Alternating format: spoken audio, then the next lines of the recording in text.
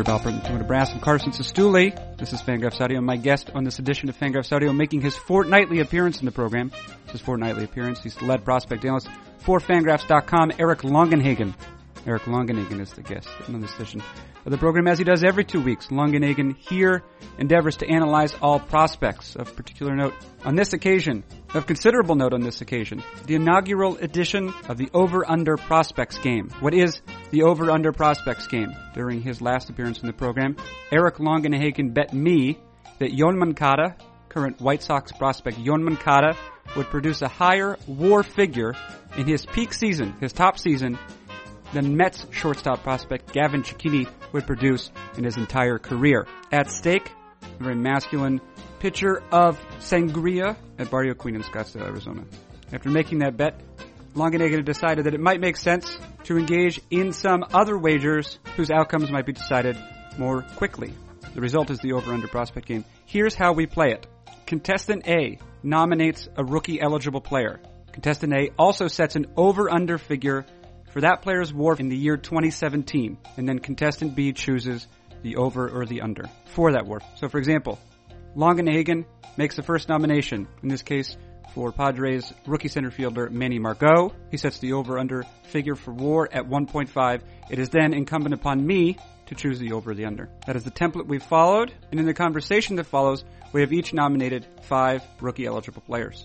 As with a normal over-under bet, if the outcome matches the over-under figure, that is a push. Whoever accumulates the most correct results, and in this case wins, a pitcher of sangria from Barrio Queen in Scottsdale, Arizona.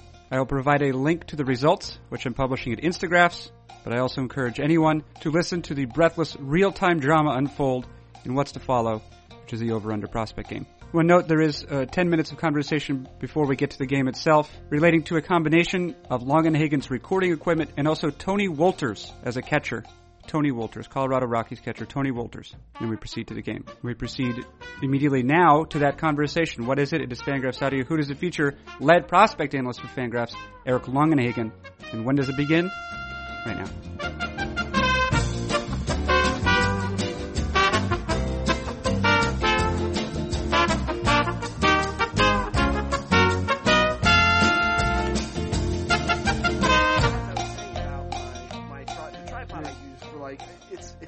And they don't pay us to say this, but they could if they wanted to. Or me at least, not Carson. It's called, I think it's pronounced Joby, Joby. It's like this website that has all sorts of different interesting camera equipment. And my ex-girlfriend used to have one of these little tripods that had flexible spider-looking legs. And she'd wrap the legs around nature and stuff and take pictures when she'd go on hikes. And I stole the idea to, they attach very nicely onto light posts at high school fields and wrap around the backs of seats at stadiums. And for a while I clipped my phone into the thing, and that wasn't good enough anymore. And now I stick my camcorder on it. But the camcorder was too heavy, so now I'm having some structural issues, like some of the plastic is cracked and it's not holding as strong. So that clicking that you were asking me about, Carson, before we started recording was me trying to fix these things in anticipation of the new season, so I don't have to spend $30 on another one. Yeah. I admire your forethought, if nothing else. Yeah.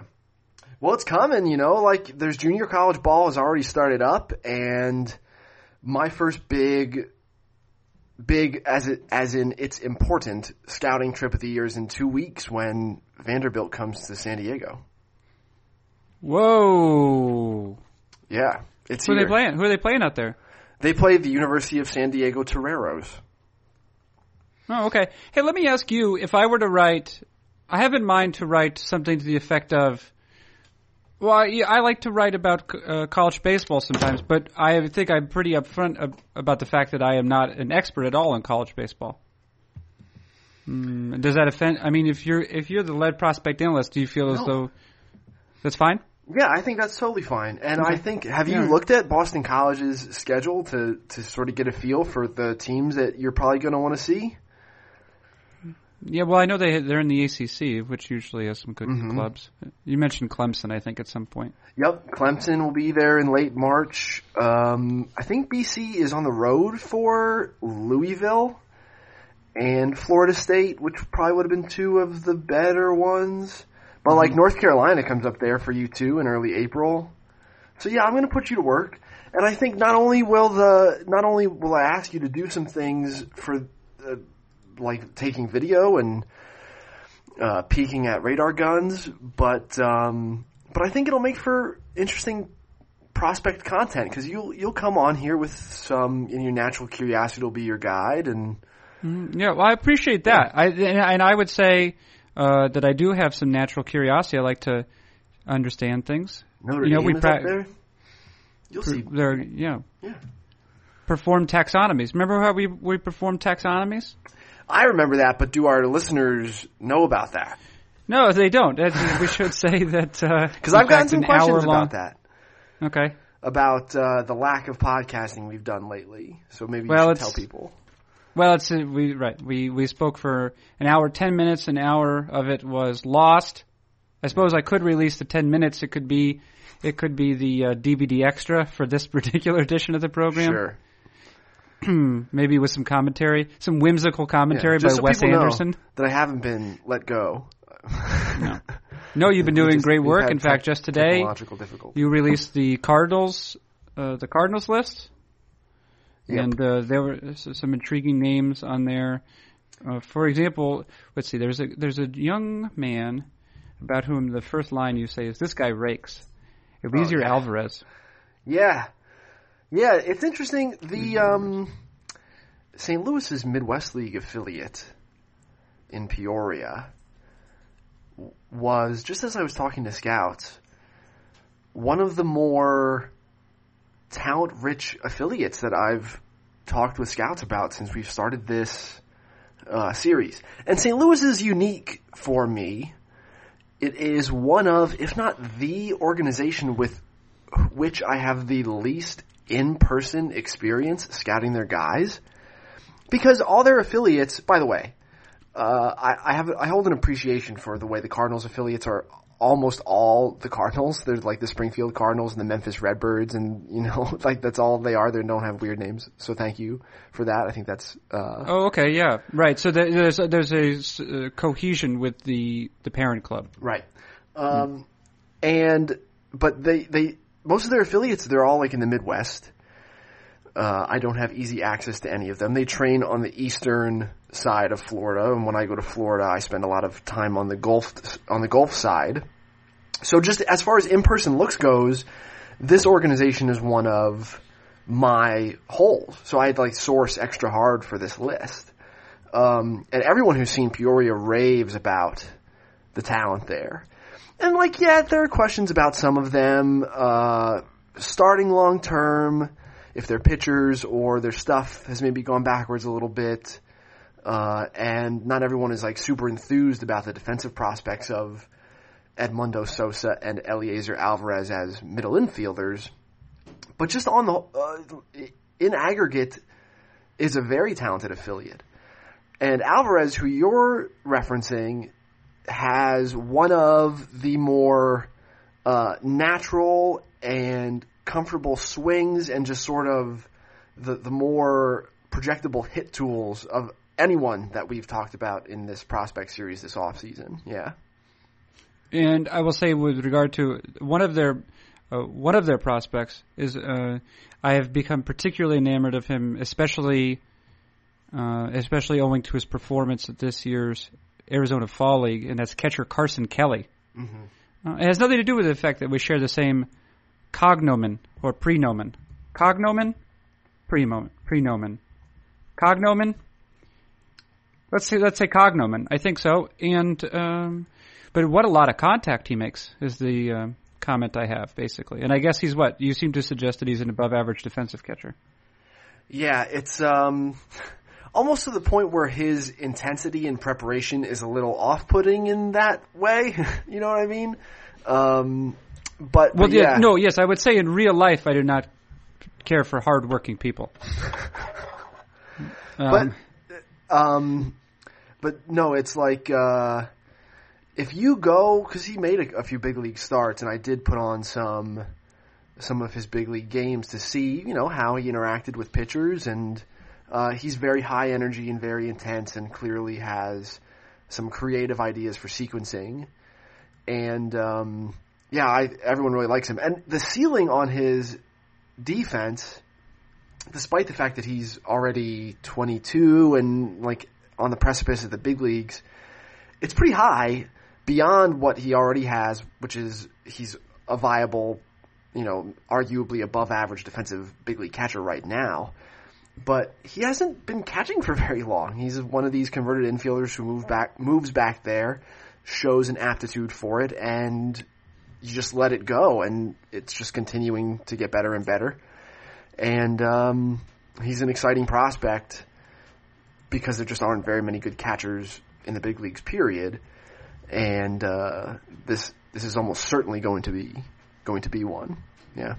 You mentioned that he's already an above average catcher, probably present value, and yet he only converted, I think, you said 2014, right? Yeah, he was like a third baseman before that, and I think he started catching full time in 2014. Yep. So what?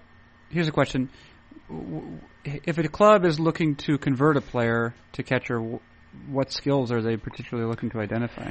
I don't know if it's that you're identifying skills that are necessary for catching beyond arm strength. I think the converted fielders that you see moved behind the plate always have a strong arm. But it's just a lack of things that allow them to play other positions.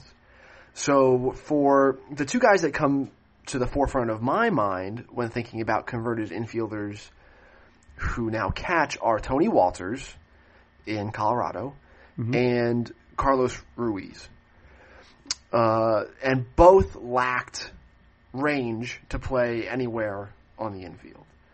And if you look at Carson Kelly's body, it's just his frame is bigger than both those guys, but it's the same sort of build. It's just not an infielder's build. You just don't have the sort of lateral quickness that you need to play the infield. And I'm sure there are other more subtle things that make you wonder if a guy can catch or not.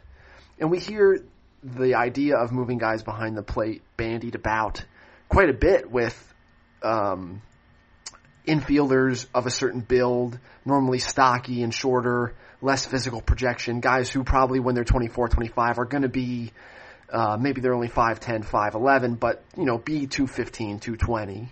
It's just that's how the body's probably going to develop, and you like something about their offensive skill set that you want to get into the lineup, but they're just not viable defensively anywhere else. And so you try things behind the plate, and sometimes they work out and sometimes they don't, and with Kelly and Walters and Chooch, they all have to resounding success, especially on the defensive end. Yeah, they have. What you got there is a reasonable point, Eric. Walters is particularly interesting because I saw that happening in real time. Tony Walters was a shortstop in a Cleveland system that had a lot of interesting middle infield prospects at the time, even guys who hadn't worked out, like Luigi Rodriguez, and they're just sort of a bunch of guys mashed into their lower levels of the minors that could all kind of play second or short, or at least you left them there in hopes that one day they could. And Walter's body just got big and mature faster than the others did, and it was pretty clear that it wasn't going to work at short. And he started catching, and I saw him catch a game early in the season in the Carolina League against Wilmington. It was a Carolina Mudcats at the time. That's not Cleveland's affiliate there anymore, but it used to be. And he was really bad. And then I saw him again in the middle of the year, and not only was he fine, but he was actually pretty good. And just talking to the Cleveland pitchers who were charting that game, I think one of which was Cody Anderson, they said they all loved throwing to him, and they were very impressed at how quickly he'd come along. And it seems like the people I've talked to specifically about Walters cite his makeup as a huge separator there. But yeah, so I'm not sure if there are any common physical traits that would indicate someone's ability to catch. It just seems like it's a hard job, and you have to be willing to adjust to it. Eric, your thoughts on Tony Wolters are what I describe invaluable, and yet I'm inclined to lead us to look at the agenda for this episode. Sure, yeah. And there's really only one item there of note, but it's a notable item. And what it is it's the over under. We're going to play a game. We're going to play the 2017 over under prospect game. Over under prospect game for 2017 with Eric Longenhagen. Are you going to have music behind this now? No, I don't have. Okay. I don't have that. I don't have that. No, I apologize. But but it is festive. It's a festive moment, and here are the rules for the game. Okay, all right. We know that the 2017 season is approaching. Some would say not fast enough. Some would say time is not moving fast enough generally. But so with regard to the baseball season, I think we can both agree that that's the case. What we would like here, is for each of us, each of us will nominate 5 players. I'll go, you go, I'll go, you go, or you go, I'll go. Anyway, you will say, for example, the name of a player. For example, say you were going to, let's pick let's pick a recent rookie. You say this was the year Chris Bryant was a rookie, right? Right. And you would say the name of the player, and then what you would do is you would name a war figure for 2017, a war figure, and then it's my duty then to select the over or the under on that relative to that figure. Correct. Yeah, right. And now these are the rules by which we're playing. I'll still give you one more chance because there is an alternative version by which we could play where you nominate the player and then I have to provide the over-under figure. That's another version of the game. Do you see any merits to that in particular, or do you think that the person who nominates the player also has to submit the over-under figure? I think that the person who nominates the player should set the over-under. Okay. What I like about this game, okay, is that it will last. It will be a competition throughout the year. We can turn to it, and we can weigh our virtue by it. Our manly virtue is at stake. It is. Yeah. And it will be a thing that's occurring, and I think that we agree that the winner receives a pitcher of sangria from the loser at this next year's Arizona Fall League. Okay. Is that true? That's doable. Yeah. Those are the stakes. I was at Barrio Queen the other night and had some sangria, and I can confirm that it is still good. Mm-hmm. Mm-hmm. Yeah, it's delicious. What is it? Sorry, what is it? One more time. Where's the place? Barrio Queen. Barrio Queen. Barrio Queen in Scottsdale. Right. Now, ideally, Barrio Queen would just supply the sangria gratis, but that may not happen. Right. Now, we have both, I believe we both come with a small collection of names, more than 5, because I might pick one of yours, you might pick one of mine. Right. But what will happen is, player A will nominate a prospect, a rookie-eligible player, has to be a rookie-eligible player, and then submit a war figure, and then the player B must then select over and under. Now, of course, there is any sort of additional drama that can be provided, whether it's in the form of, adding some, in the form of added commentary, would also, I think, be appreciated. Right. I think, at the very least, a discussion about how we're coming to our conclusions or why we set the over-under where we did is probably a good idea. I would like to, by way of preface, I would like to say that many of my selections are a combination, or perhaps haphazard, okay? Okay. And also, maybe I'm a bit prone to enthusiasms. Just want to say that. I think I get that romantic about a player. That's fine. I think that this is a relatively informal setting, and that I won't judge you for such. But at the same time, our manly virtue is at stake. Sure, of course. So you have the les deux, as the French would say. Okay. All right, I'll try. Sure. Are you going to start? Oh, sure, yeah. Do you want to start? Yeah, I'll start. All right, player one. All right, so the first player I want to nominate is Manuel Margot. Oh boy. Manny Margot, center fielder for the San Diego Padres, someone I put a 55 future value on when we did our Padres prospect list. That is number 2 in a very strong system. Made his major league number? Can you remind us who's number 1 in that system? Anderson Espinosa. Okay. Yep. So Margot, I have 1 spot ahead of Cal Quantrill, and 1 spot behind Anderson Espinosa. I have the same future value grade on Quantrill and Margot. But Margot debuted at the end of last year. Plus run, great defense in center field. The physical tools to hit, but it's more of it's contact geared swing in games than it is during batting practice when he actually has some pretty impressive raw power. The over-under I have set for Manny Margot as a rookie in 2017 is 1.5 wins above replacement. 1.5. 1.5 wins. Yeah. So do you have is there anything, you're the first person to experience this decision. What is the first thing that popped into your mind when I said that number? 1.5? Yeah. Well, of course, there are not a lot of rookies necessarily who exceed the 2-win mark. Mm-hmm. And those that do, they are frequently not, not frequently I'll say, but with some frequency they're not top. They're not necessarily top prospects. They're simply those players who have have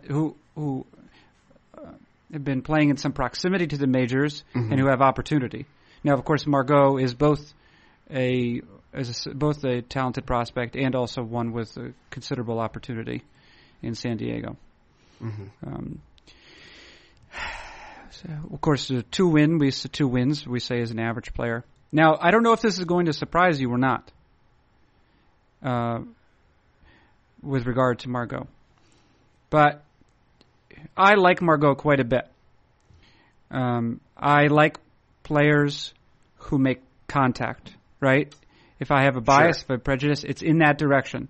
I think, and Chris Mitchell, I believe, has conducted some research which suggests that players who make contact experience easier transitions to the major leagues.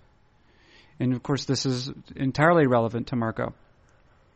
Margot has not recorded a strikeout rate above 13% over the last 3 years. He had a better than average strikeout rate when he debuted last year for the Padres, even though in some ways it was not an auspicious debut. It was fine. It was only 40 plate appearances or so. What I would like to announce to you, Eric Longenhagen, is that for this first player, Manny Margot, center fielder for the San Diego Padres, with the over-under set at 1.5 wins above replacement, I will take the over. Okay. So I'm writing that down. So, all right. So I think that you're right. Yeah. I probably would have taken the over in that situation as well. Travis Jankowski was worth a little over 2 wins last year. Was he really? That's interesting. With terrific defensive metrics in center field, and he hit 240. Yeah, 245. He slashed 245, 332, 313. So if you think Margot is going to see pretty significant playing time and in center field and do something similar to that, it's kind of hard to. I think like that 1.5 to 2 win range is probably where he ends up. Yeah. Hey, let me ask you this question. I liked Travis Jankowski going into last season quite a bit.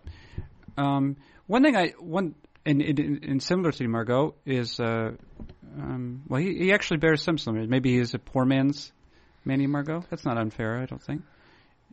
He made a lot of contact in the minor leagues, but he did not make so much contact last year. Do you have any sense of why that might be? That's a good question. No, yeah, that's hard. Yeah, it's fine. You don't have to have it right now. Yeah, it could just be as simple as, the jump from AAA to the majors is, I think, more substantial than most people give it credit. But yeah, I think we both like Margot quite a bit. And the opportunity for him to play is there. There's not necessarily a whole log jam of outfielders at the big league level. Did you consider putting a higher over-under on him? It was going to be something between 1.5 and 2, and I just decided that with the playing time the way it was going to be, that he might not play nothing but center field next year. Because I assume Jankowski's still going to play a lot of center field. You'd have to go and look. This is, again, you want to go and look and see how much of the corners did Jankowski play last year? How much did Margot play? Does Margot have more experience in right field than Jankowski does at this stage? Because if Jankowski has played nothing but center field through his entire pro career, well, you can't just kick him to a corner and assume it'll work. But if Margot has played there a bunch, then that's where he fits. But then the bat doesn't look as good there this year, especially as a rookie, so that might suppress his WAR output. But yeah, all right. So there's a lot. Obviously, there's a lot of context. But here are the outfielders on the Padres 40-man. Alex Dickerson, Travis Jankowski, Manny Margot, Hunter Renfroe, who's left field only, and Franchy Cordero, who has some interesting tools but looked really bad. Like he's just not a good baseball player type of thing. He doesn't have a good feel for baseball. And he's raw from a technical and procedural aspect, despite the fact that he's 23.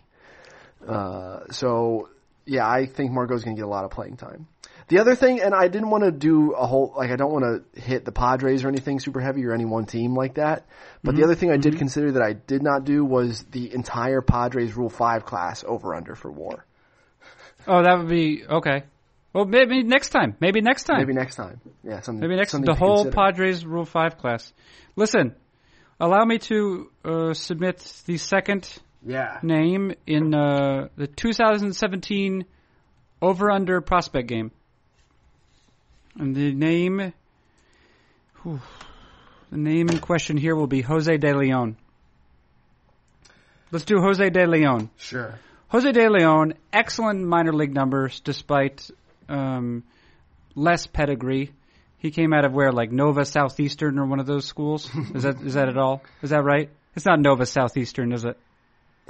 It's not Nova Southeastern. It's a school like Nova Southeastern.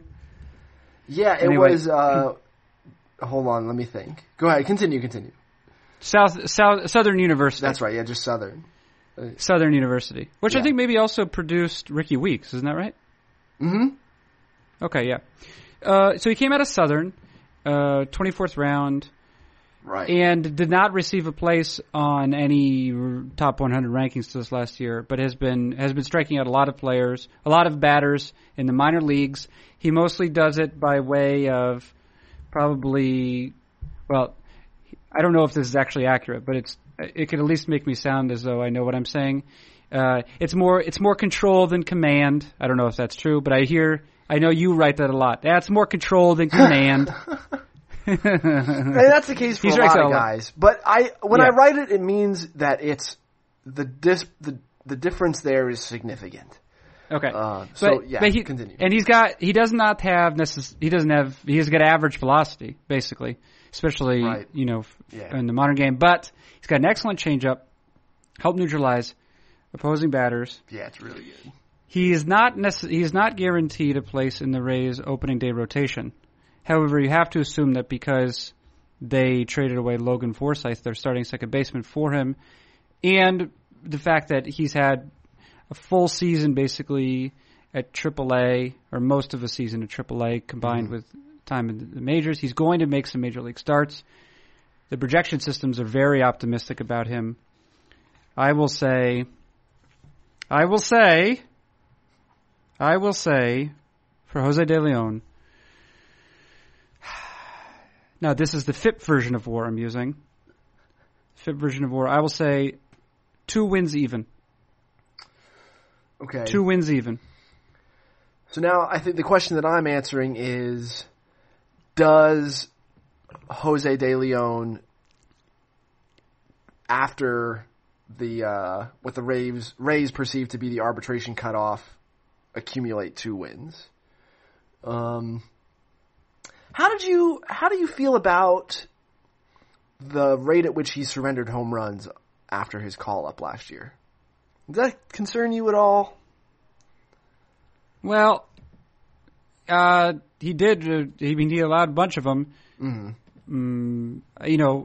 My first thought, in the absence of any sort of scouting information, is always to, sort of apply purely statistical concepts to it, which would suggest that it's due to regression because home runs are sort of subject to that. Perhaps more of greater concern is the fact that he struck out fewer than 20% of the batters he faced, which did not seem as though that would be the case given his minor league record. Okay. Yeah, I asked because it is a drop and drive delivery.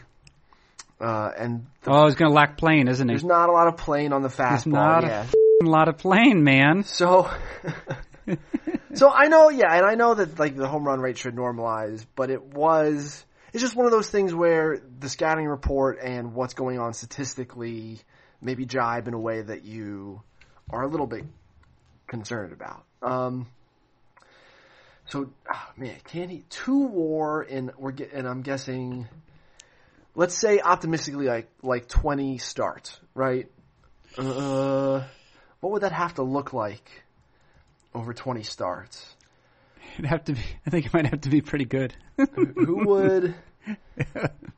Okay, well, let's look and see who had some. Well, he's projected. I could tell you on our depth charts. Yeah. He's projected for 21 starts. Okay. The numbers for which he's projected are quite promising. They're pretty optimistic, I think. And he's projected for 2.4 wins. Right. I mean, well, he absolutely was dominant at AAA last year, so that doesn't necessarily surprise me. Yeah. Do I think he can do like Aaron Nola's worth 3 wins last year in 20 starts and didn't have an especially good year. I suppose. So for our purposes, the home runs will matter because it's part of the FIP calculation, of course. Yeah. Darvish too, but I'm not sure that De Leon is Darvish. Well, I have a 55 future value on De Leon that's projecting something right around 2.5 wins annually at peak. I think in his first real big league year, that approaching that is not unreasonable, but probably a little bit optimistic. I'm gonna take the under by a hair with De Leon, and I think factored into that is the fact that he's had some injury issues. He's had to keep his body in check. The reason he wasn't drafted out of high school was because he was fat. Like that was an issue. And then he led his college conference in strikeouts. Like he started getting in shape, and that's when things really started to take off from the scouts I've talked to who saw him as a young man. Right. But yeah, there's a lot going on. But yeah, I will take the under by a hair, although I think that you made it pretty difficult. So, okay, well, I appreciate that. Which is the idea, I think. It's an idea, man. All right. All right, so I'm taking the under. Yeah. The under to De Leon. You write it down? I'm writing all these down. Good. All right, I wrote it down too. All right, good. Why don't you... Are you ready for my second one? Yeah. Yeah. All right. Oh, yeah. All right, the combination of Zach Birdie and Nick Senzel. Oh, Jesus. Ready? Okay, combo package. All right, so these are probably the 2 quickest moving prospects from the 2016 draft. Nick Senzel, the 2nd overall pick, 3rd baseman out of the University of Tennessee, was drafted by the Reds. Very advanced hit tool. Maybe you question the ceiling a little bit because you're not sure how much game power there's going to be. and his defense has been mixed throughout his college career. Zach Birdie, low slot righty, pure relief from Louisville, sits like 98 to 102 with arm side movement, and there's a plus changeup in there, and there's a plus slider in there, but it's just purely a reliever. So these are the two guys from the 2016 draft who most people think, and I would include myself, are, as far as hitters and pitchers go respectively, going to move quicker than anybody else in the class. So Carson Cistulli. Combined. Wait, you're asking me you're combining Senzel and Birdie. Yes. This is your second nomination. You're already showing no regard. I'm doing what I can to provide interesting listening content to our listeners. Okay. And this is what I've come up with. So, okay. Zach Birdie and Nick Senzel over under 0.75 WAR combined.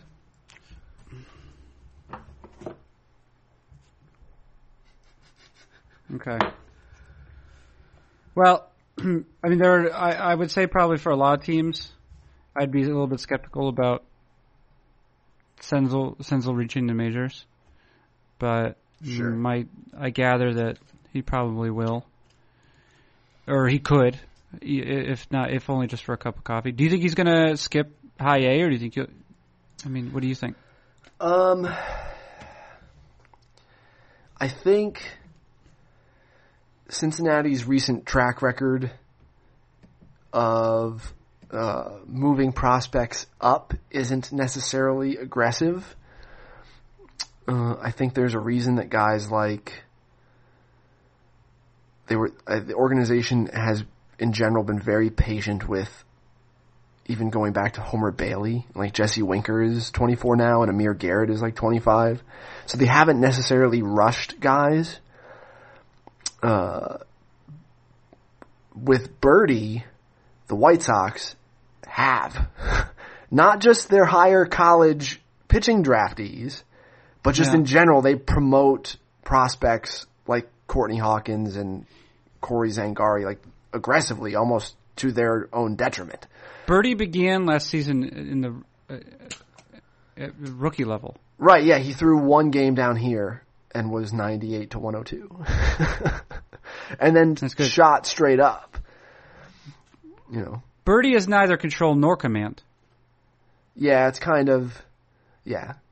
Well, I will go tell you. For control, yeah. I think there are a lot of opportunities for both Senzel and Birdie not to contribute to their teams. Sure. Birdie's walk rates are of some concern. Senzel, regardless of his physical gifts, is still quite a bit away from the majors. Still was, although he played quite well at low A this past year. Augmented by the fact that I know very little about either of them. I mean, I'm aware of Senzel. I know he played third at Tennessee. Is that right? Mm-hmm. Jesse Burkhart wrote admirably about him, if I remember correctly.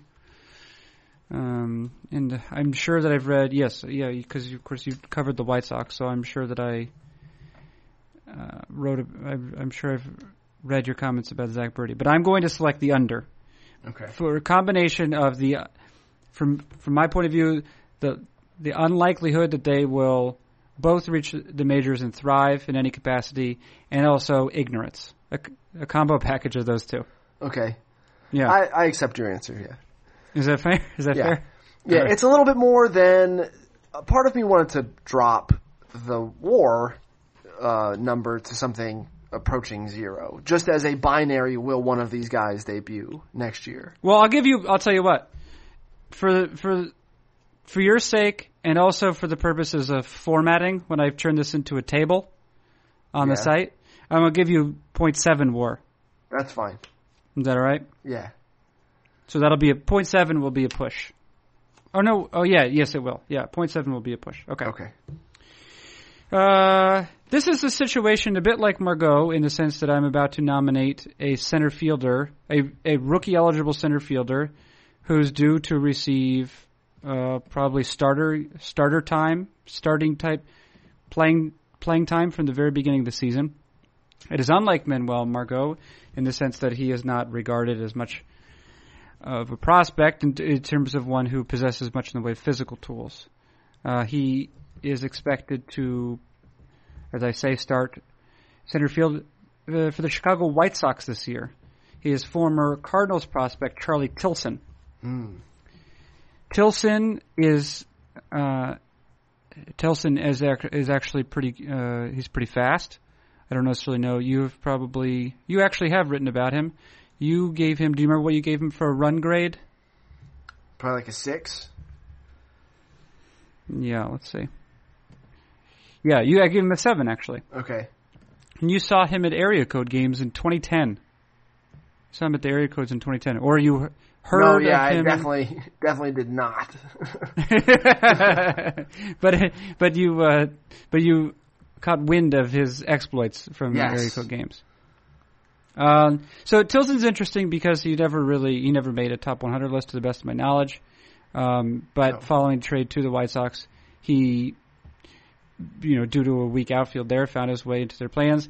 He was immediately injured following his promotion to the major leagues last year. Yep, torn hamstring. It was quite painful, one imagines, but he will be. It appears as though he'll be good for opening day. He made a lot of contact over the last couple of years in the minor leagues, and again, I enjoy that sort of player. I do not think he is Manny Margot's equal, but I also think that he possesses some of the same skills, and I think it also appears that he's going to receive quite a bit of playing time. Mm-hmm. In the case of Charlie Tilson, in the 2017 over-under prospect game, I submit an over-under of 0.9 WAR.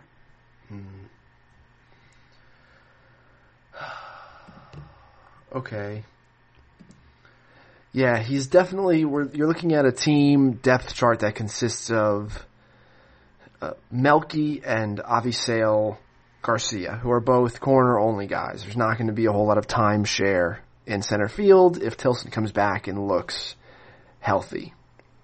The club's other options out there are Larry Garcia, who has always been more of a utility type in my mind, although I do like him, and Adam Engel, who's always been more of a 4th or 5th outfielder for me at best.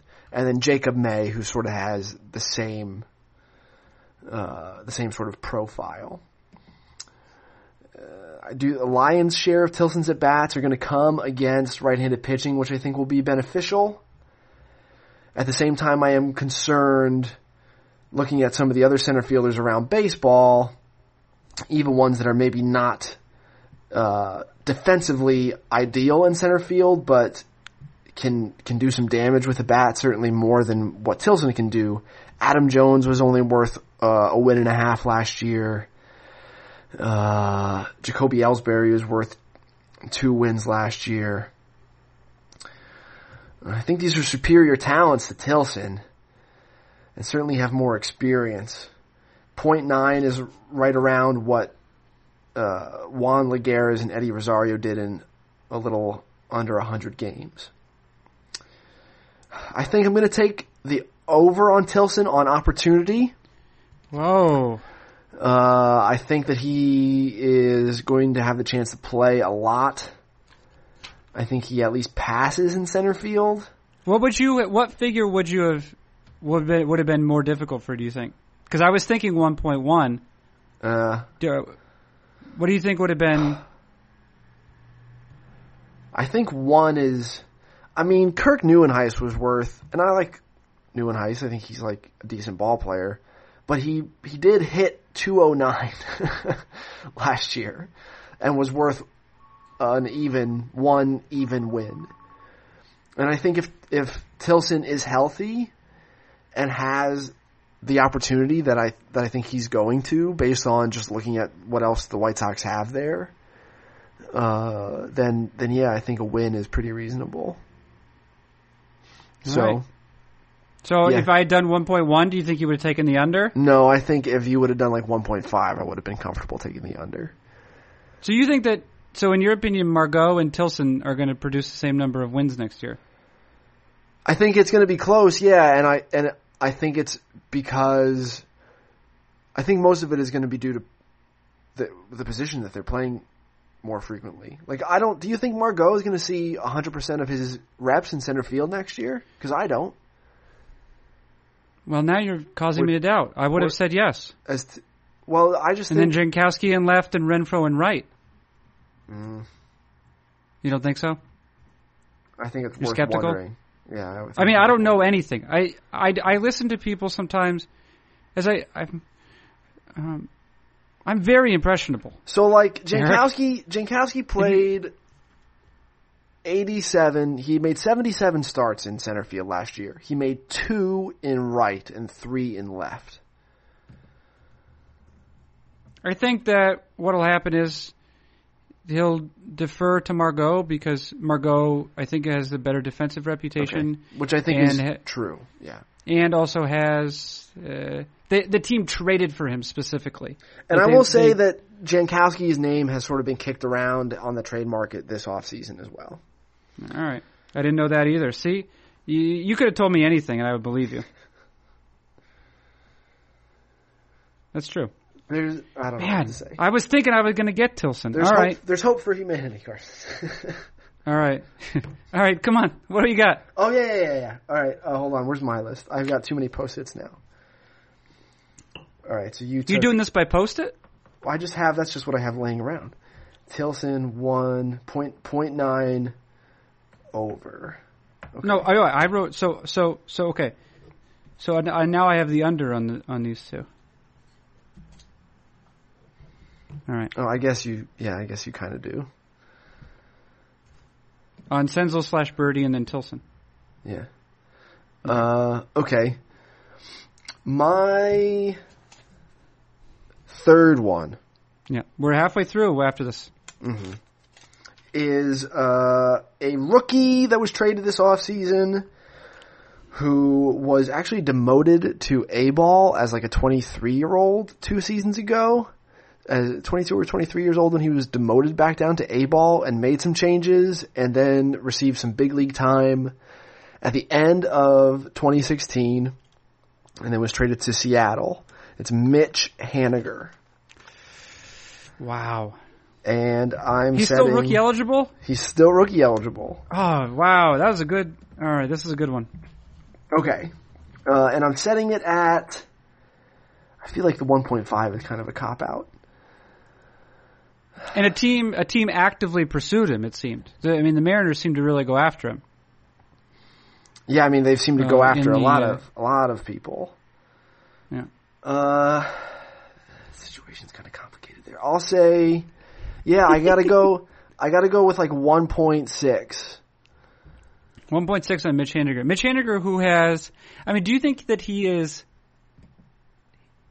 He's not. I'm not comparing his defensive skills to Kevin Kiermaier's. I don't think that's true. But right. Do you think that it's a similar thing in that?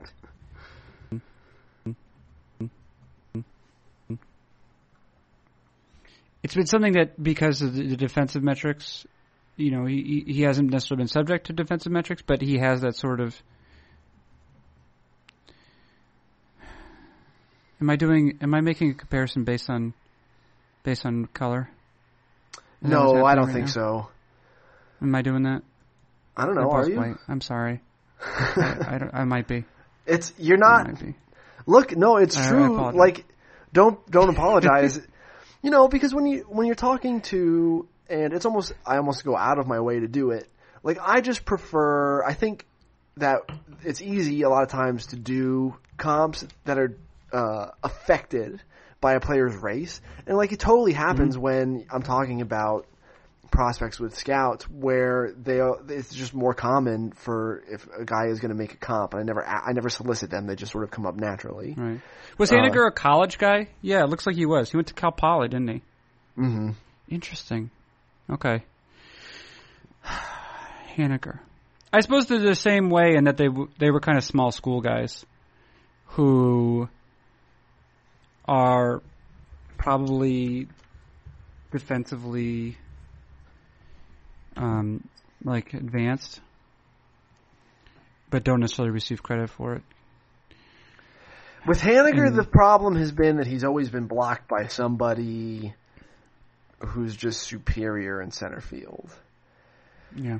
So on call-up, and it was you're AJ Pollock. And at various levels, it's been like Ender and Ciarte and such. Sure. Well, and Ciarte is really good. So you're saying, so what did you say, 1.7? I said 1.7, yeah. 1.7, okay. Haniger looks like he has an outfield job in Seattle. There's some moving pieces there, but Dyson is probably a platoon, not with Haniger. No. But maybe Guillermo Heredia? I'd say that's more likely, yeah. And Heredia is a really cool player too, by the way. I think he's really interesting. Yeah, me too. I like Heredia. They have kind of a cool team now. Their team is really cool. Yeah, they've done a lot of cool things. I mean, the outfield defense now is pretty insane. Yeah, I'm fascinated by several of the players on their big league roster. Yeah. Yeah. Let's see. It is a crowded outfield situation, which is what makes this question. I think, can I tell you something? I think 1.7 as a median is really, I think you really did a good job. I'm going to tell you that. And I really like Haniger for the future. But a combination of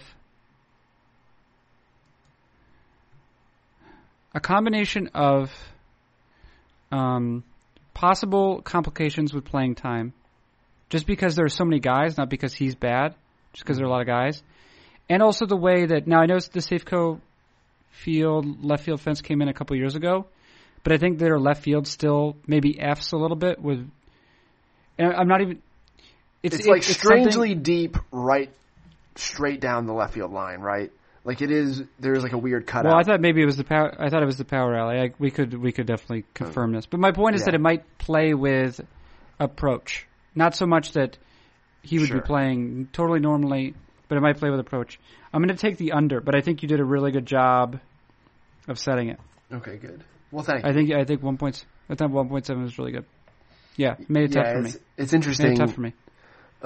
Leonis Martin has the center field job by the balls, right? Like, because that guy, he's so good out there. Right. And then if anything, I think that's how it's phrased in the Bible. Yeah. And then Lowe, he did grabbeth the center field job by the scrotum. Yeah. But it was one of the afflictions of Job. He grabbed Job by the center field Job by the scrotum, and that was one of his many afflictions. This is Old Testament. Yeah. That's good. Yeah. But if anything happens to Martin, then Dyson is the guy who moves there next. And then if anything happens to Dyson, you could make the argument Heredia plays in center before Haniger does, even though Haniger's he's a plus run guy.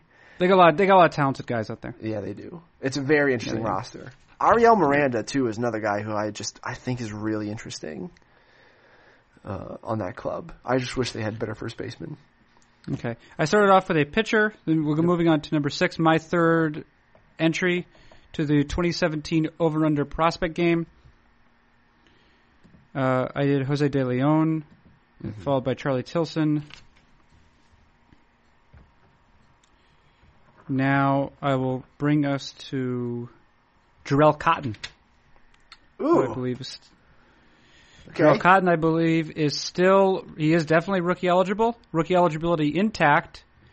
And while he will not necessarily be a feature player in the opening day rotation, I think he has a fifth starter spot, probably, is what it looks like.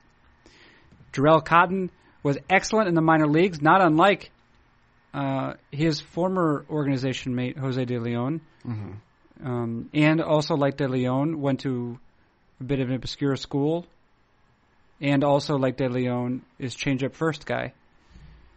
Cotton definitely was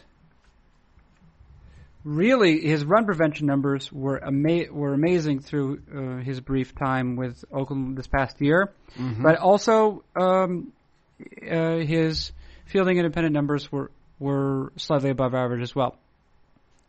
His projections are quite good.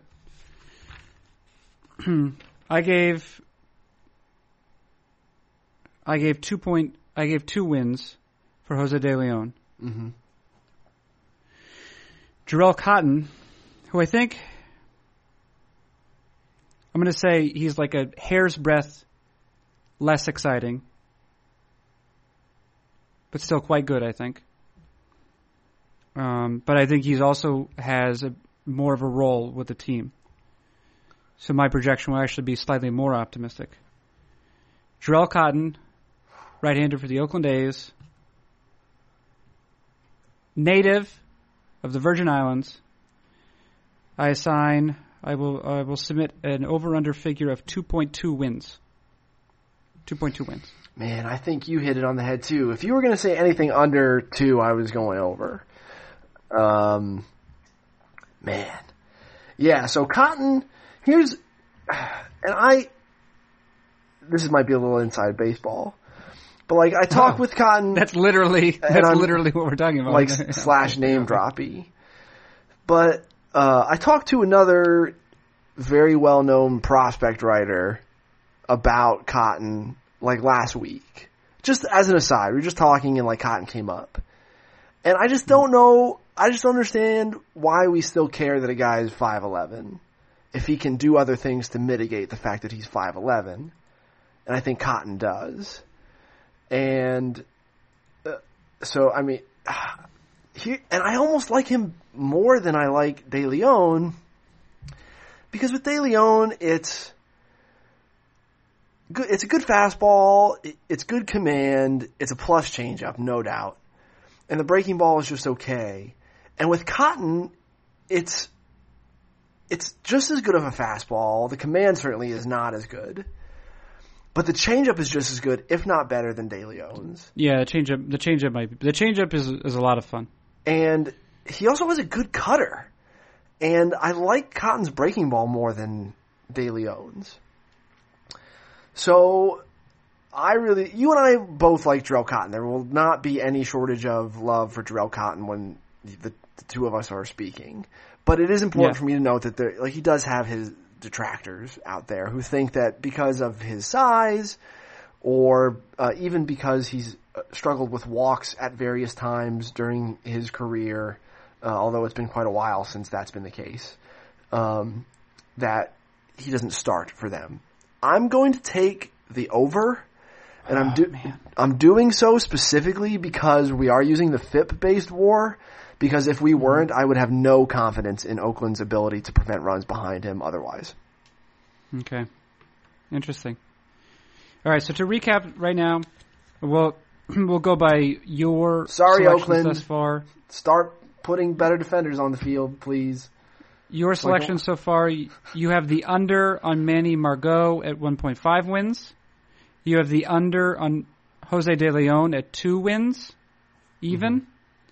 You have the over on Nick Senzel and Zach Birdie at 0.7 wins. You have the over on Charlie Tilson, center fielder for the Chicago White Sox, at 0.9 wins. Mm-hmm. You have the over on Mitch Haniger at 1.7 wins. Though I give you a lot of credit for that submission, 1.7. And you have the over Jarrell Cotton for 2.2 wins in Oakland. Yes. Yeah. You have the over on the last 4 guys we've looked at. Okay, good. Surprises me though, because get hurt, veterans. All right, go ahead. You're dude. All right. We did the crazy will these people debut thing, so I'm going to try to avoid that. Although I am tempted to put like a 0.1 WAR on Vlad Guerrero Jr. right now and see what you say. Okay. My fourth one for you is a guy who is just barely rookie eligible and will probably get a lot of playing time next year. And that is Cubs outfielder Albert Almora. Oh, man. Okay. So Almora very highly drafted out of high school, has always been more polished and intangibly gifted than he has been productive, especially offensively. It's a very aggressive approach. He's got good contact skills. He can run. He's a terrific defensive player, despite the fact that he's not like a pure plus runner or anything like that. He's just a very good feel for center field, reactions off the bat, routes, things like that. Dexter Fowler is no longer in Chicago. The St. Louis Cardinals signed him and gave up their first-round pick to do so. Very intelligent decision on their part. So I'm curious what you think Almora is going to do based on the way you evaluate players compared to the way I evaluate them. And I'm going to put 2.4. 2.4 for on Almora. I like Almora a lot. I guess Miles, he makes a lot of contact and he's a good defender. So those are 2 points. Those are like for me, those are probably the two items in a player's profile that I'm likely to overweight. Right. Okay. With regard to Almora, I guess my concern is a question of playing time, and in particular with regard to the acquisition the club made of John Jay, and then also any attempts the club might make to get Javier Baez additional playing time. I will say that Almora is listed. Almora is listed ahead of Jay on the Cubs online depth chart at this point. You can take that with whatever pillar of salt you like. Yeah, I'm going to take it with an entire pillar of salt. I think, yeah. No, I like Almora. We're heavy on biblical references today, by the way. Yeah.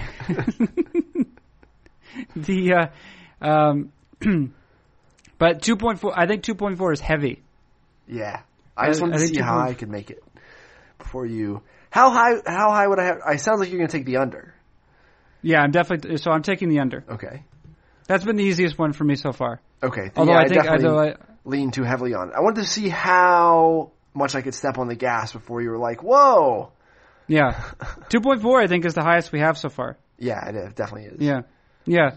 So you think, you're it sounds like what you're saying though is you're confident about his ability to get playing time. I think, yes, but I think it's also, it's a defensive metric stress test, I think. Mm-hmm. Because that's interesting. Yeah. I don't, and maybe it's me trying to learn as much about you as I can too in this situation, but like it is, I think you and I both read the things I wrote about Almora. Like he's more of a low-end regular or bench outfielder for me because I just don't think he's going to do very much offensively. So I think the question becomes, how much does his defensive value translate to paper? And it's also interesting with like, depending on who surrounds him in that Cubs outfield, like conceivably the Cubs could position people in such a way where Almora and Hayward are covering like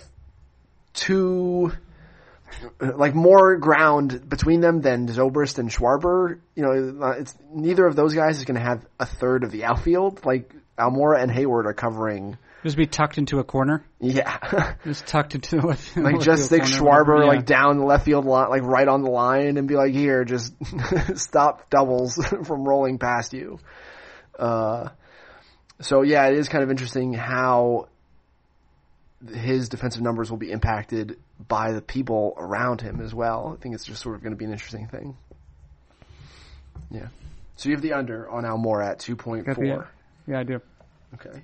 You mentioned that you were going to maybe float a player just to see, to sort of test the playing time situation.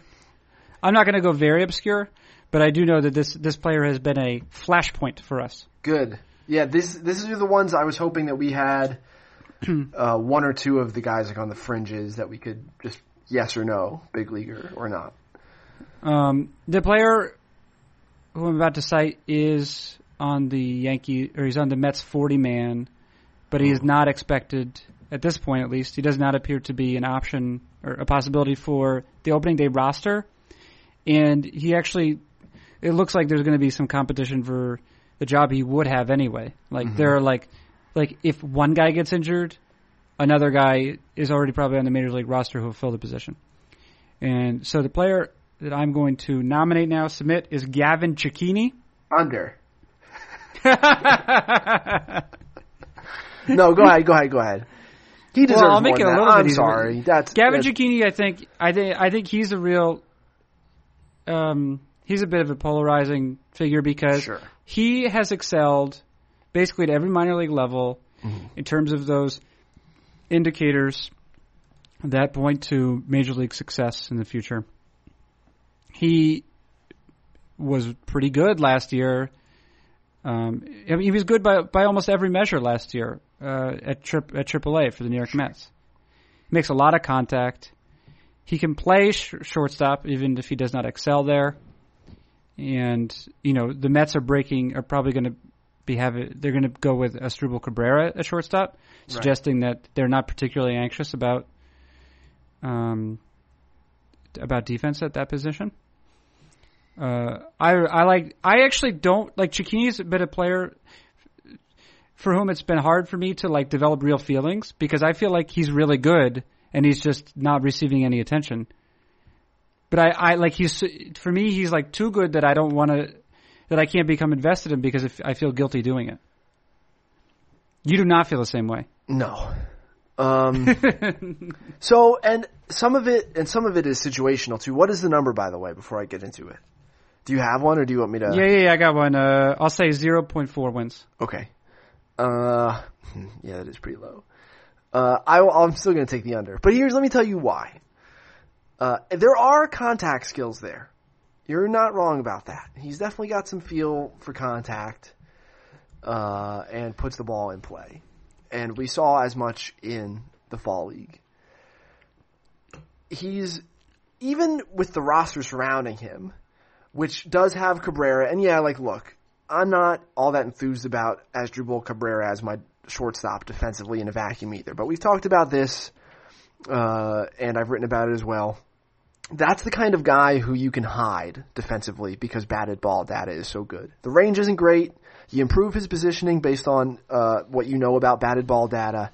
He still has terrific hands, like plus hands. The arm strength is there. He's great around the bag. Like, he's just a polished, fundamentally excellent defensive shortstop. And as he's entering his, I don't know, he's probably like 32 at this point. Cabrera is, the range isn't there, but there are ways of getting around that. So additionally, beyond Cabrera, Wilmer Flores is on this roster, Jose Reyes, TJ Rivera, Matt Reynolds. They're all on the 40-man, and no, I'm not super psyched about any of them playing shortstop for me either, but they're more viable than Cecchini is because his issues with his arm strength and accuracy are alarming. In the Fall League, it was constantly one or two hopping first base with throws. Just doesn't have the sort of athleticism necessary to make a good, strong, accurate throw from various platforms. There are times at shortstop when you're not going to be able to set your feet and make a nice, clean Tom Amansky instructional video throw over the first base, and it happens a lot.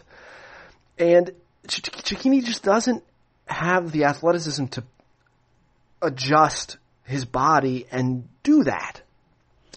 And so he's not a shortstop for me at all.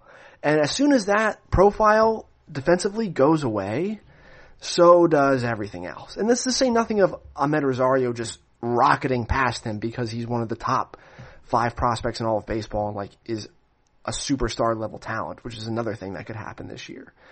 So there are a lot of reasons. Some of them are just based on Cecchini himself, and some of them are based on the structure, the makeup of the roster surrounding him. But I'm going to take the under there. And this is also when it's time to note that the thing that gave birth to this episode of the podcast was the fact that several episodes ago, Carson... This is a lifetime over-under. Right, yeah. Carson and I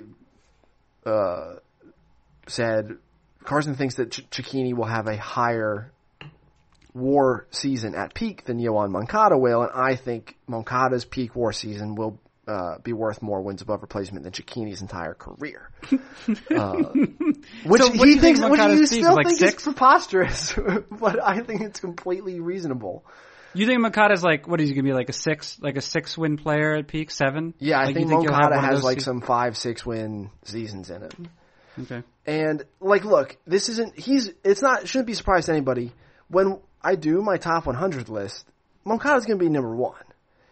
And the idea of these prospect lists and rankings is not who's going to be really good the moment they get called up. It wouldn't surprise me if Moncada had like 2 or 3 years of growing pains at the big league level. But when he's in his mid-20s, late 20s, in his prime, I think he's going to be an absolute beast. Like a freak. Just complete monster. And I feel like I love Andrew Benintendi, but it's not sexy to have the top guy on your prospect list come up and hit 220 for his first full season. I don't care. Like, I'm putting Moncada number 1. All right, so listen. So you've nominated so far Manny Margot, San Diego, combo package of Nick Senzel and Zach Bertie, which I think is stupid. Cincinnati. That was cute and creative. You've submitted Mitch Haniger. You did a great job with that. Albert Amora. Ambitious with 2.4 wins. Sure. Now you've just invoked Yoan Moncada and Andrew Benintendi. However, both of them, I mean, Benintendi surely, Moncada potentially will receive I almost certainly will receive major league playing time. Anyway, you've nominated neither of them. So what are you going to do? Who's your last guy? Yeah, I thought about putting like a 3 on Benintendi or something just to see what you would do. But I think that kind of feels like a bad idea. Yeah, I've got a bunch of guys here as my 5th guy, and none of them is sticking out to me as anyone that I'm particularly enthused about asking. Steven Gonsalves is the one that I think is interesting. So let's do that one. All right, you short-circuit me with Gonsalves. Oh, okay. So, yeah. So let me explain. Steven Gonsalves is a lefty in the Twins system who he pitched at AAA last year, right? And the numbers are really good. And I saw him in the fall league, and I sit down to watch him for his first start, and the radar gun says like 86 to 89, touching 92. And I'm like, okay, it's fall league. This guy's got some deception to his delivery. Like, it's a big, lanky, 6'5" lefty. Let's see how this goes through multiple innings and how these hitters adjust.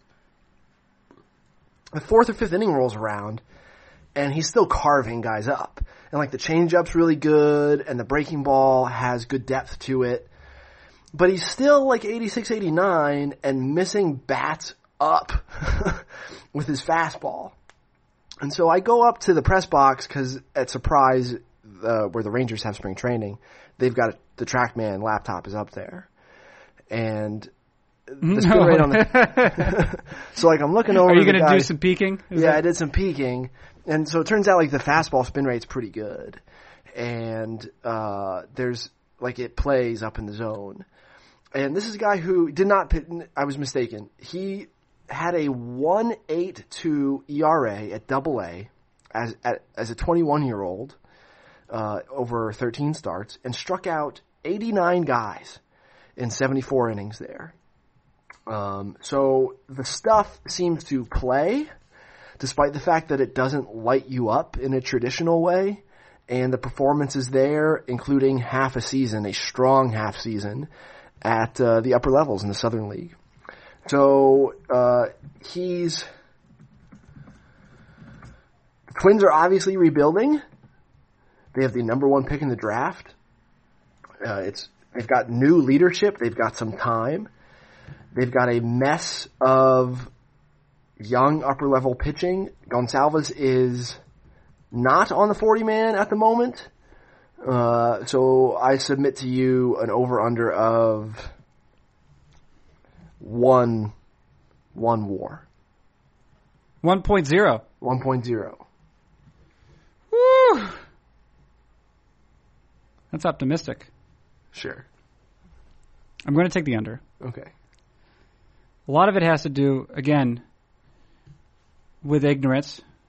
That was largely my approach with Nick Senzel and Zach Birdie combined. I thought for sure you'd be all over this guy. Should I have said Zach Granite? Do you want a Zach Granite over under? Were you going to do Zach Granite? I mean, he was on I tried to spread out like the teams and the players we talked about all over the place. Well, guys, so here's when I'm looking for pitchers.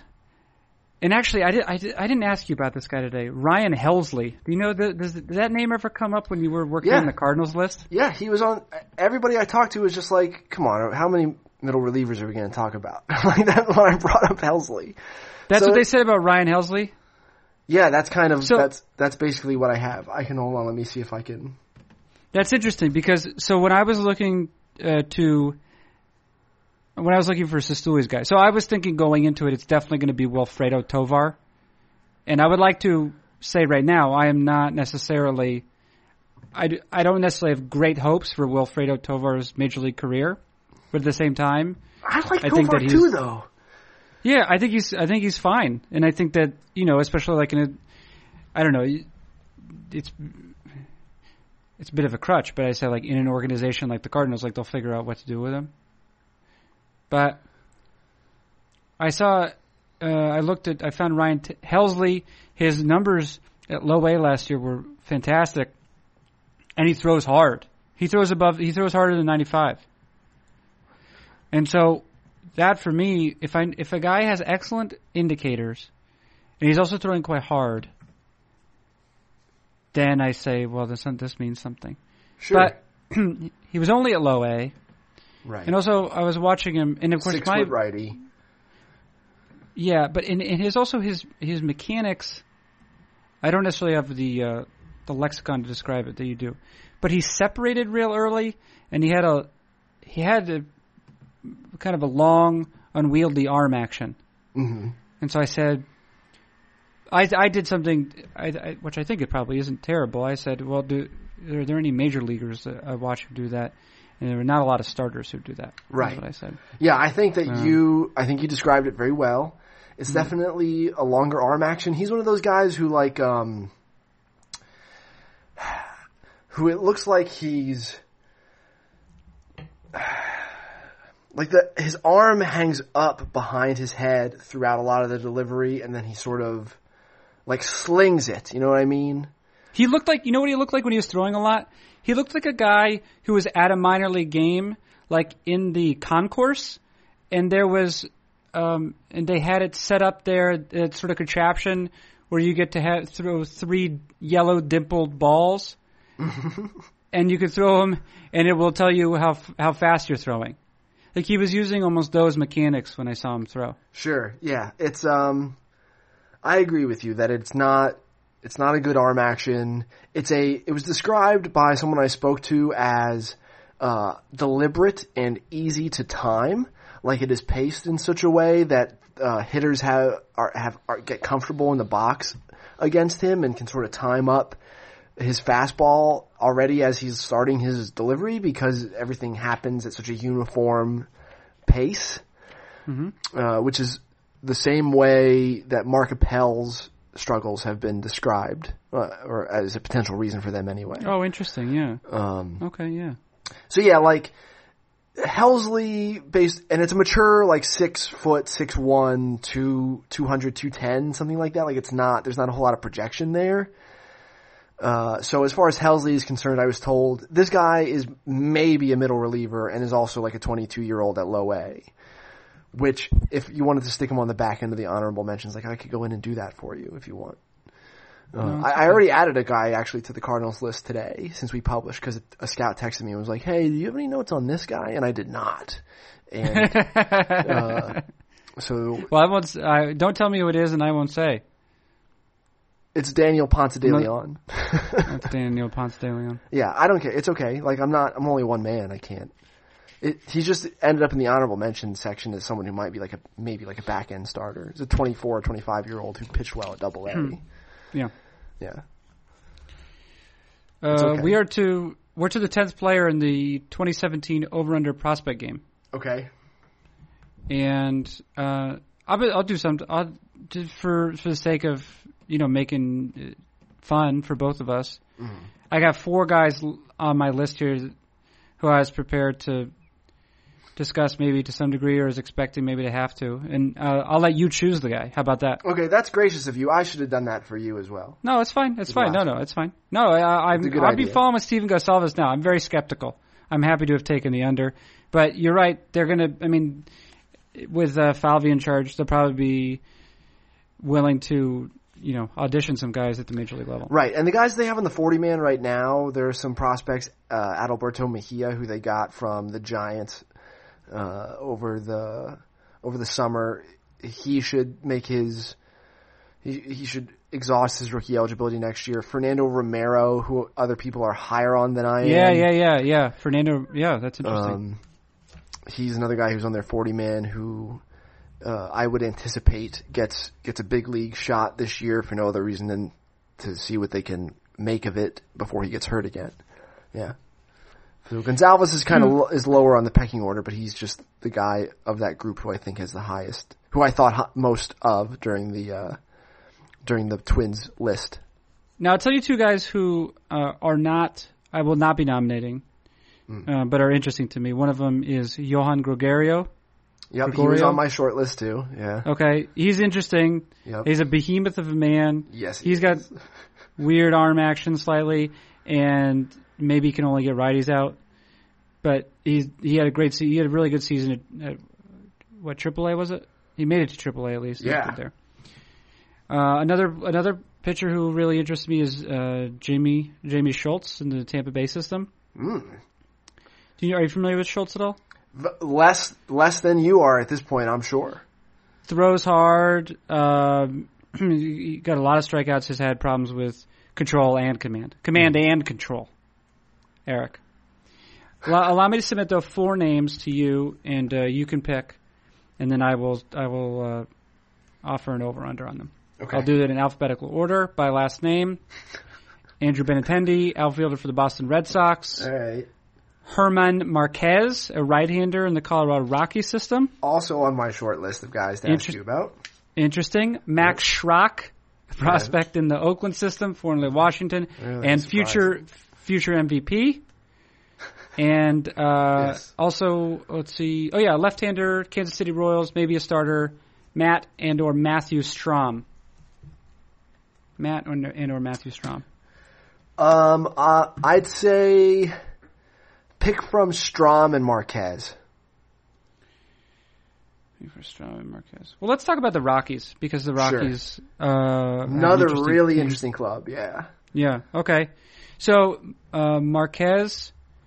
So the Rockies, we've had more Rockies content at the site in like the last week than probably the entire year before that combined. Or let's say that, I mean, like going back to the signing of Ian Desmond, there's been probably more content, but there's been a lot in the last week.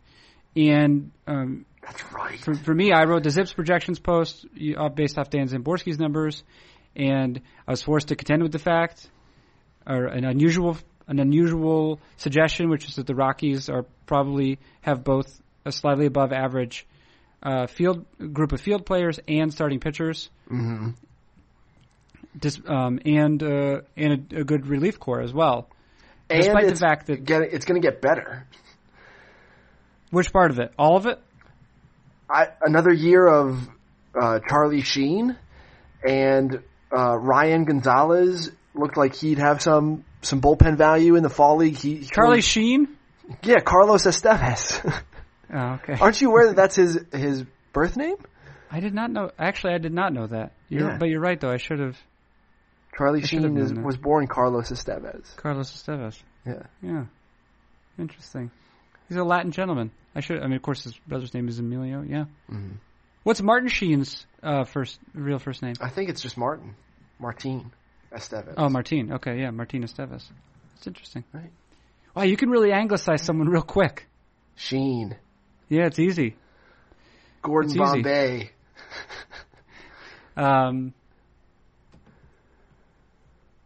Dean. Martin Dean. Dean Martin. Mm-hmm. Dean Martin. What do you think his name was? Was it Dino Martini? What do you think Dean Martin's real name was? I don't know. What was it? Let me tell you. Dino Paul Crocetti. Ah. He's from Steubenville.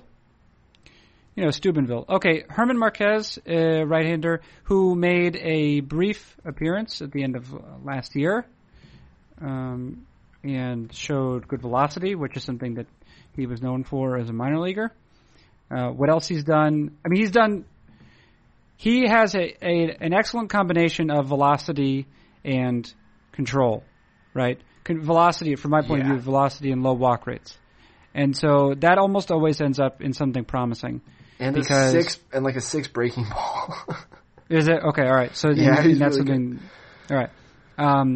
He has not posted outlandish strikeout rates in the minor leagues, but again, he's had decent strikeout and walk rate differentials combined with the velocity. It's impressive. Now, we are looking at FIP-based WAR here, but of course, FIP-based WAR is park adjusted, so there might still be some effects from cores, but at least the park effects. This is not really taking account to the air specifically in any confidence a pitcher might lose in his stuff based off of the thin air. But it is accounting for park effects. So even if he has an inflated FIP or whatever, it'll be adjusted to park. Herman Marquez. Entering his age 22 season. He does not have a place in the starting rotation lined up for him. But, and actually the starting rotation is pretty good. Jeff Hoffman, I think, is a projected number 5, and he's projected for 2 wins as well. But, Marquez will probably find his way to the club at some point. I'm going to say, for Herman Marquez, 0.6 wins. Yeah, I think I'm going to take the over. Okay. And now is it because you see him getting starts then? I do, yeah. I think that this team is like on the precipice of competing. Their Major League roster has gotten markedly more athletic over the last 12 months. Adding Ian Desmond to like a core that included Arenado and David Dahl, Charlie Blackmon, like these are really good athletes. DJ LeMahieu is like a big physical athlete. I think this is a really interesting club. And Marquez is 21. Like, he doesn't turn 22 until February. He debuted in the big leagues at 21. So, I'm not sure. He only had 5 starts at AAA before they bumped him up, too. So, like, there is certainly still some room there to grow. The changeup, I think it will come, but it hasn't yet. So there's still stuff there to work on. But I think in general, teams need between 7 and 10 starters over the duration of a season. Because guys get hurt, and there are circumstances where you just need that many guys to come up and make a couple starts. And I think on the hierarchy of Rockies starters, that Marquez is high enough that it's not like he's going to just make 6 or 7 starts for the big club. I think like I can envision a scenario where he makes like 10 to 12 starts. Yeah. And I do think that the combination of the fastball, the breaking ball, and the command can get him beyond what you set over under wise. Yeah. And even if the changeup isn't quite there this year, pitching 2.5 times, 3 times through the lineup with those 2 pitches is okay, I think, with the bullpen that they're going to have in Colorado, which I agree it looks like it's going to be pretty tough. Even beyond Estevez and McGee and whatever Greg Holland has left, Ottavino, like, they're a good guy. Miguel Castro is still only like 22 or something like that. Ryan Gonzalez hold on. A lot of the guys they had in Fall League last year are on the 40-man and are gonna make some sort of difference. I have Zach Hemiola at like 91 to 95 with an above average slider. And in a relief role, Shane Carl was 92, 93. I have a 4 on the slider, but like an average change, which I think is viable in the bullpen. Ryan Gonzalez has been up to like 97, 98. I think I had him during Instructional League. Yeah, 93, 96 with cut. So like there's interesting stuff there, and to say nothing of like some random hard throwing guys they have a little lower in the system that might pop up and make some sort of big league impact. So like I think the bullpen is going to allow for guys like Marquez and Hoffman, who maybe aren't finished products, to still be pretty effective, even if their roles are a little less efficient, even if they're only going 5-6 innings to start. So I think Marquez is going to be fine, and I'm going to take the over. Excellent. Let me repeat. These are the 10 selections. What I will do is I will publish a companion post on Instagraphs. Cool. To this edition of the program, and we can revisit it over the course of the season, and we can evaluate the volume of our manly virtue by it. Mm-hmm. And manly, and our sure, masculine virtue, and then of course there's a bet for sangria. So the most masculine of all beverages is sangria. That's true. Yeah, I think it doesn't matter. I think it's fantastic. Makes me feel good. Makes me feel strong. Makes me feel like I'm a star. Yeah. Yeah. Manny Margot, 1.5 wins. You have the under. Jose De Leon, 2 wins. You have the under. Combo package. Stupid combo package of Nick Senzel and Zach Birdie. 0.7 wins. You have the over. Charlie Tilson, 0.9 wins. You have the over. Mitch Haniger, Seattle Mariners right fielder, 1.7 wins. You have the over.